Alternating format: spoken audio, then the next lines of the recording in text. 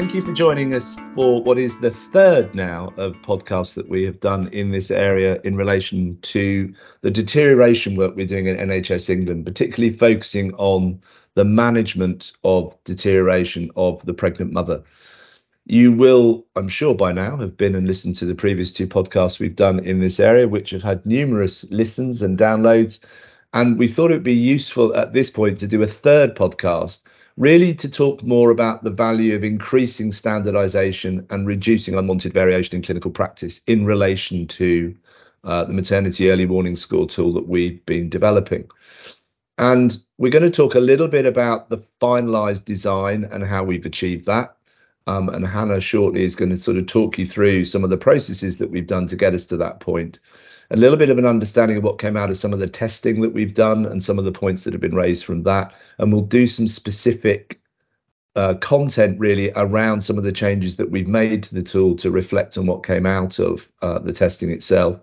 We're going to give you a little bit of an update on where things are moving from a digital perspective, because the speed of change in this area is very quick at the moment. So we're running out of paper-based organizations very quickly, and talk to you a little bit about the digital world. And then a little bit about the way in which we have structured the tool in relation to not just the assessment of physiology, but also how this feeds into some of those additional concerns and how that feeds into the way culture is going to be really key in underpinning how we manage the escalation processes once we've identified a problem with these women. So a few points to talk through. We'll be done under 30 minutes. So hopefully you've got a cup of tea, sit down, listen, and we'll see where we get to. So firstly, just to introduce those who are on the call. So Hannah, do you want to start? Thank you, Tony. I'm Hannah Rutter, and some of you on the call may have met me in person. I'm a Senior Improvement Manager within the Maternity and Neonatal Safety Improvement Programme with a background as a registered midwife. Louise, would you like to go next? Lovely, thank you. Louise Page. I'm a consultant obstetrician in North West London for half of the week, and then the other half of the week I'm the Deputy Clinical Director for the Maternity Investigation Programme at the Healthcare Safety Investigation Branch. I'm going to forward the baton on to Anita.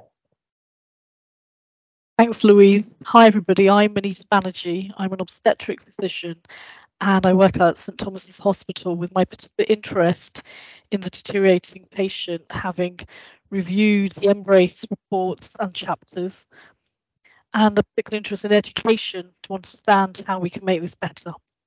I'd like to now invite Becky.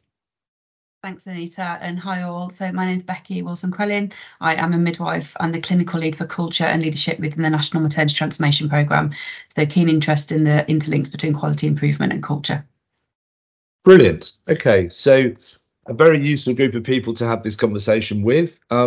So firstly, Hannah, can I come to you just to sort of update everyone as to where we've got to since we last sort of spoke about the more theoretical elements of the tool development and what we've been doing over the last sort of 6 to 8 months? Yeah, thank you, Tony. I think that to sort of reference the content that we had, particularly in podcast 2, where we were thinking about how we operationalise this tool, I think it's quite important for the listeners to actually hear the sort of really long journey that we've been on with this tool. I think that, as far back in the sort of literature, that we've been needing a standardised national maternity early warning score since about 2014. It started to sort of like rear its head, and it's taken to this point. I mean, we're now in 2023, and we started working quite heavily on this in sort of like the summer of 2020.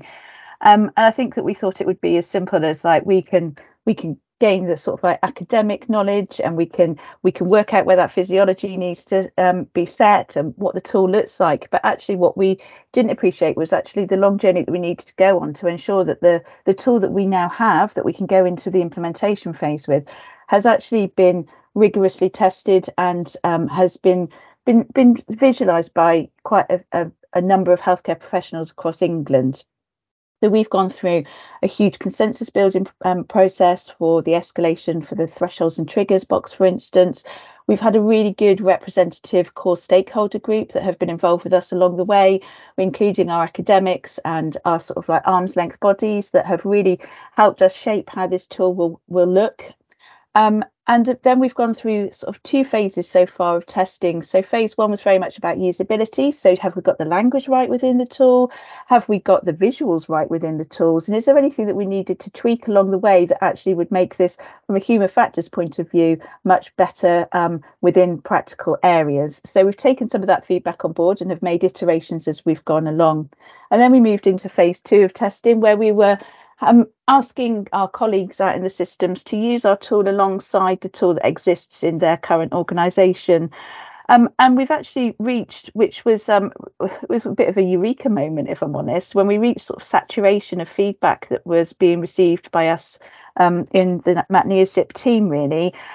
So we've been able to take all of the feedback that we've had from all of the improvements or phases that we've had, and have been able to feel quite confident that the tool we have now is the best that we're going to be able to get for a paper-based organisation. So we've made iterations to the sort of how the layout is. We've just made sure that the tool that we have is the best tool that we could possibly have come up with as a really, really large representative stakeholder group.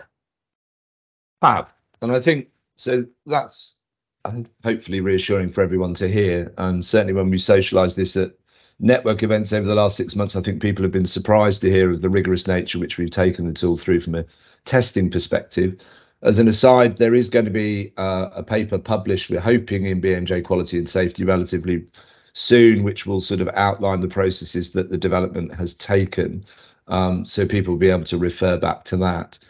But I suppose that brings us to the first point, which is what are the advantages of having a single tool, which is now what we're going to be having. We're not going to have 40 different tools with a range of different physiological components included, with a range of different reference ranges with them. And I suppose, Lou, if I can come to you first, just to think from your experience within HSIB, where do you see the advantage of having that consistent approach to the way that we manage the identification of deterioration? What do you think how do you think that's going to add value? Yeah, thank you. I think standardization and having an agreed approach across providers will be really helpful. We certainly see from our experience that staff, especially thinking maybe about doctors in training, that they'll be rotating through different units, and they might go to the next neighbouring unit and it's a completely different MEWS chart that they're using currently in a different system of escalation. So I think that will really help. And I think it really helps to take away some of we want to try and make things easy for people. And if the person doing the escalation, I guess most commonly it might be a midwife working clinically that's needing to escalate concerns about the woman that they're caring for, that actually having not to think about what's the escalation in their unit, and that there's a standardized approach that's going to be the same up and down the country as to how that identification and escalation for additional help is made. So I think we see it in other areas of healthcare, don't we, that having that standardization help to really improve the quality of care that's provided. So I think that we'll see lots of benefits from this tool. And Anita, maybe sort of turning to you a bit, thinking about your experience as an obstetric physician, but also, looking at it maybe from the other end of this, when we think about some of the findings of Embrace, have we got good examples about where the downside of lack of standardization has had an impact on patient care? Thanks, Tony, for that question. And I think it's a really important aspect. So let me think about the themes that we have come across for the past 10 years. And so regarding deteriorating patient, it's getting it back to basics. Has the blood pressure been measured? Has the heart rate been measured? And what this specific MEWS tool shows you is that getting those basics right and measuring them is important. But it's more than that, Tony. It's also about standardizing it everywhere, but then communicating it. And why do we think the communication is important? Because this is where it's not just the number, it's the fact of how does a midwife talk to a doctor, or how does somebody in A&E talk to midwifery or the obstetrician? It's that culture, it's that actual ability and permission, I believe, that this MEWS chart will give to enable things to actually improve long term. Okay, so I I think that brings together a number of points that maybe we can sort of wrap this into the next piece of this discussion. One of the criticisms that we've had when we've talked about this, and people have looked at the parameters that we have in the tool, and one of the criticisms have been that they feel some of the thresholds between normal, abnormal, or very abnormal look different and in some ways lower than they were expecting.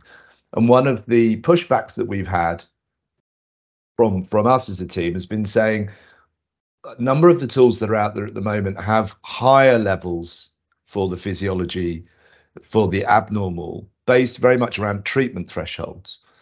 And one of the things that we're trying to do from a mindset point of view is focus on the word early. So this is an early warning score tool, not a late warning score tool. So what we're trying to do is get early enough in the process of deterioration to therefore identify a problem and actually cause some kind of remedy that would allow us to do that earlier and quicker and prevent further deterioration. But that requires a cultural shift. You know, it's going to require a different approach and a level of trust that we've got to sort of build into those conversations, which I think for me feels critical. And you've, I think, made the point very well, Anita, and Lou's already sort of emphasising why that sort of thing would be important. But Beck, coming to you, thinking about how do you think we can start to influence the way that we change the culture that sits behind this conversation? So we identify things better, but what do you think some of the barriers might be to how we shift those cultures, and any approaches that certainly I'm hoping that you can talk about some of the approaches we're using in the programme that will support that? Yeah, thanks, Tony. So for those of you that aren't familiar with what we're doing as a national team at the moment, we are leading a perinatal, so maternity and neonatal culture and leadership programme. And this is an England-wide, so a nationwide programme that will work with senior leaders at every single maternity and neonatal site in England. So all maternity and neonatal sites will be invited to participate. And we know that NHS leaders play a key role in creating the right cultures, the right conditions and cultures for quality improvement. Leaders need to engage with staff, they need to empower frontline teams to develop their own solutions, and they really need to ensure that there's an appropriate infrastructure in place in order to support staff and spread the learning. And so as part of the programme aimed at NHS leaders and our senior perinatal leaders, that is one of the things that we're going to be exploring. So part of the programme will involve all of the maternity and neonatal sites in England understanding what their own culture is, really getting a sense of how it feels to work there. And part of that is their change readiness, their kind of their improvement readiness. Are these teams open to change? And if they're not, what are the barriers? So really having an understanding, and the local teams having an understanding of what their local challenges and barriers are, is the first step. The aim of the programme, or part of the outputs of the programme, will be to support teams then with their local findings and link it in with improvement work that is currently planned.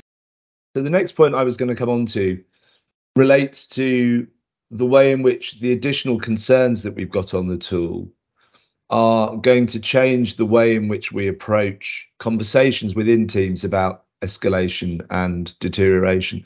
And to give you an example of why I think this is important, is I went to review a woman on a ward the other day as part of the ward round we were doing with the team, and one of the nursing staff on the ward, this was a non-pregnant woman, presented the fact that this woman had a MEWS score of 6, and the registrar I was working with immediately wanted to unpick the score with the nurse who was presenting that to them, and basically what they were trying to do was to break down and sort of unpick the score to the point that they could de-escalate it in their head. And one of the things I said to them on the ward round was, well, why don't we just actually, this woman has a MEWS of 6. That means she's sick. She requires us to go and have a look at her. Let's just go and do that. But what I suppose I wanted to ask Lou first is, do you think this is something that how do we tackle that as an issue? This sort of trying to unpick what we're hearing, and particularly with reference to the new tool, where these additional concerns are there that actually, if me or Beck or Hannah was concerned about somebody, they can raise concerns and ask for escalation regardless of whether the physiology is abnormal or not. And do you think that's going to support better care, or is going to create potential problems? Yeah, thanks. I mean, I think it ties into a lot of the work that we do at HM about trying to continually talk about a holistic review, and it's not about looking at, in the context of the interpartum care, not just about looking at the CTG, for example, but looking at the whole progress in labour, the whole of that woman and where she is in that journey at that point in time. And I think this is where these additional concerns come into that, because it's beyond looking at purely the parameters that we get when we put the blood pressure cuff on, and looking at the wider picture. And there may be things that we absolutely know that women generally embark upon pregnancy as fit human beings, and that they may cope, their physiology may not change until later in their pathway of deterioration. And so actually having a healthcare professional concerns as something that's flagged, that increased pain or changes in the urine output, for example, that haven't yet triggered changes in the physiology, but they're really important things that we need to consider. And nothing can ever replace that holistic review beyond just looking at numbers. So I think it's going to be really helpful. And I think it also gives healthcare professionals that, that have that kind of sometimes that bit of a sixth sense that something's not quite right, but they can't quite put their finger on it. It then allows there to be a process for that escalation of those concerns, rather than it just being purely about, as I say, what the blood pressure or the pulse is. So, Beck, if we can come to you then, just reflecting on some of your thoughts on maybe in this particular area, with this sense that we're changing the nature of these conversations. They're going to be less transactional. Some of it, as Lou was saying, is reflecting clinical acumen, concerns that might not be reflected in physiology. We're going to try and avoid unpicking scores, which we've got good evidence that people try and do in the literature. And the reverse being, sometimes the people who are referring will be gaming the score to try and gain the likelihood of escalation and review happening. A few points just as we sort of move into the sort of the tail end of this. One of the things I just wanted to bring Anita in on, if possible. This tool was originally designed, and the ambition of this tool is that it will follow the woman wherever she's being cared for in any hospital setting. And I know from experience and reading through Embrace reports particularly, we know that we fall down when pregnant women particularly, are cared for in non-maternity spaces. What do you think some of the challenges we're going to face around using and rolling this tool out for use in non-maternity spaces as we move into the next phase of implementation? So I wonder if you could sort of highlight what you think some of those might be for us. Yeah, thanks, Tony, for that great question, because it is important, because the horse is bolted many of the times when we look at mortality, and it's the morbidity that we need to deal with. So the different settings in the hospital is, I think, a great opportunity with the national MEWS chart. We've had MEWS 2 for the non-pregnancy, and it's rolled out. Everybody knows about it. For the MEWS chart, we know from it's the day of conception, okay, to 4 weeks postpartum. We know that postpartum is where the mortality happens in our pregnant women. So this is a great opportunity to get other settings interested. Personally, Tony, and I look at all of us, and I think this is a great opportunity to engage everybody about pregnant women. The idea that this MEWS now will be from the day of conception helps us actually say she's special. In medicine, geriatric special, adolescent special, let's make the pregnant woman special wherever they go. So the challenges will be is to remind them and make sure everybody knows. So it's a role-specific job, yes? So it's not that every single geriatric ward needs to know, but accident emergency, AAW, ambulance services, community, general practice, and the clinic setting. So we have a great opportunity to highlight journey of the pregnant woman in any of these settings. Good. And I think that's going to be the bit we're going to have to hold ourselves to, because it's not going to be easy, but I think it is an ambition that we should hang on to, very much so. Okay, there's a couple of things I think are worth highlighting before we finish. And please, any of you do jump in at any point rather than me inviting you into the conversation. But one of the things, Hannah, I'm mindful of that we highlighted in the testing was how we had to adapt the tool in the postnatal setting, because our ambition all along was to have one tool that would take us from conception to 4 weeks postnatally. But I was wondering whether you could sort of highlight some of the problems that we found and the adaptations we've made to the tool to adapt from 2 days postnatally onwards? Yeah, thank you for that question, Tony. I think that it's really important to just remember that actually the testing that we have completed so far have been with our paper-based organisations. So what we really wanted to do is get this tool right for our paper-based organisations, because actually some of the sort of problems that we may have with sort of like alterations to postnatal pulse, for instance, will be taken care of within a digital system. And I think that we were quite worried about how we could adapt a MEWS tool. So for the benefit of everyone listening, we were actually at one point faced with having 3 totally different maternity early warning scores, which really filled us with anxiety, because we all know on a busy ward environment that actually having 3 pieces of paper to choose from is a real patient safety concern. So we have gone through some further modelling with our academic colleagues at Oxford to actually work out what we did need to change, if we needed to change anything.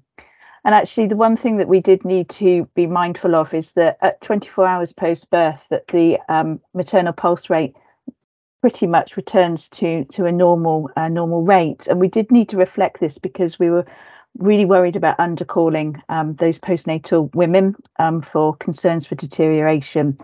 So we went through quite an elongated design period for this, because I think that we were really anxious that we were adding complexity to a tool, but we knew that the rationale was really quite serious as to why we needed to add another complexity to this tool.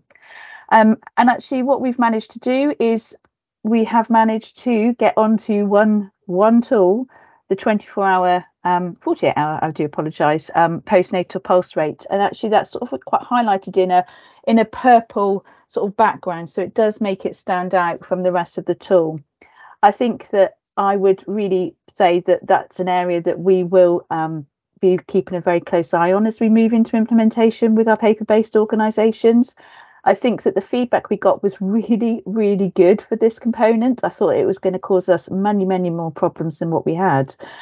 And I think that there is a real component of ensuring that this tool, the training material that is supporting this tool is widely spread out, because it really does go into the reasons why we need one tool, the reasons why the postnatal pulse changes need to happen. And I think that for many organisations as well, what we really can't forget to say here as well is that many organisations will be going from a colour escalation to a total score. So I can't emphasise enough the importance of the work that we've created with our Health Education England colleagues to actually bring a really robust training package together for our clinical colleagues, so that it can actually take you through each step, and hopefully that will mitigate as we go forward into implementation, particularly that postnatal pulse. Brilliant, thank you. And yeah, just another plug for the HEE package that will coming on stream soon, which will give everyone the instructions they need. Okay, so the one sort of last big elephant in the room in this space at the moment is the digital journey, which some of us who are on this call have already got a few scars from being involved with already. So just to sort of give those listening a little bit of a flavour of the problems that we face. When we started this journey 2 years ago, the digital maturity across the maternity systems generally was quite low. But the acceleration in that has been really quite dramatic in the last 2 years. So the number of organisations moving into a digital space, either partially or completely, is significant. And the number of organisations that are pure paper-based is getting less and less by the week. We're currently doing our testing and rollout and implementation only in paper-based organisations, and we are looking to have completed some digital specifications within the next 3 months, which will then allow us to be more instructive to those companies that are producing maternity information systems to provide this tool in the same way. And this obviously loops back to our plan of wanting to avoid unwanted variation. One of the really exciting bits in this digital space is not just thinking about moving from a paper-based to a digital in the sense of moving from a paperback to a Kindle, but it's not just that we'll have a digital representation of the chart, it's also that we're going to have the opportunity for decision support within those tools. So we're then going to be in the space where even if you have realized that a woman's total MEWS score at that point in time may be 5, the way that the digital space will be set up will be such that it will then be giving you instructions of the fact you need to be escalating at that point, and these are the people you need to be escalating to. Plus, we'll then be able to track whether that escalation is happening within those digital systems. So it will move us into a very different space quite quickly.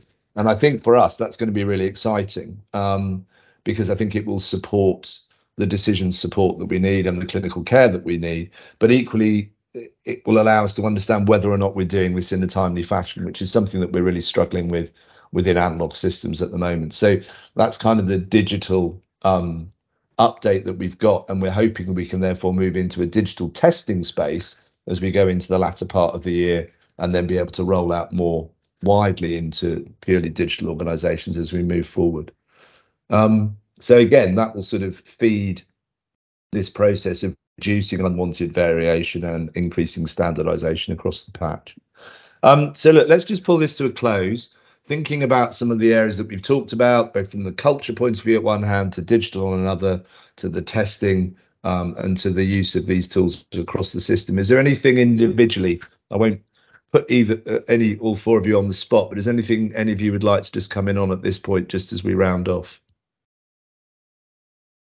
Yeah, can I add something, Tony? Because as you said, I'm the obstetric physician and the physician. And if we aspire to everybody wanting to know about this is a great opportunity for all of you who are listening on the podcast, for every single one of your trusts to start working together. Let's stop working in silos, and let's bring us into true multidisciplinary and interdisciplinary working. And that would be my key point from our podcast today.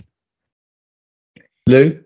Yeah, I was just going to say, for me, what I've been thinking is that old adage of making the right way the easy way, you know. So this, for me, is about actually we're really going to support staff to actually provide safe care by having this tool, and that's a really important part of it. Go ahead. Can I just say one final word? I think we've touched on the digital situation and the specification, and I just wanted to message out to those who I know will be listening who do work within our digital organisations, and to just promise you that we haven't forgotten you, and we are working at pace to sort this solution out so that we can progress at even faster rate than we have already to get this standardised across England. Thank you, Tony. Beck? I think I'd just say that where you are as teams and individuals is going to be really important. And so having a real sense of where you are at is going to be vital. So engaging with the Perinatal Culture and Leadership Programme, really using that as an opportunity, complete the survey, get your voice heard. It is different from how it's been run previously. The support that we are offering to you and your teams and leadership teams after the survey is very different. So it's just a plea, please use it as your opportunity to get your voice heard, because then we can absolutely support you in the best ways possible to make sure that you are ready for any change coming, including any quality improvement change. Shameless plug. I know. Absolutely. Got to use every opportunity. Well, thank you everyone for your time, and hopefully everyone's found this to be a useful update for progress that we've made, and we look forward to working with you as we implement this across the country over the next year to 18 months. Thanks very much.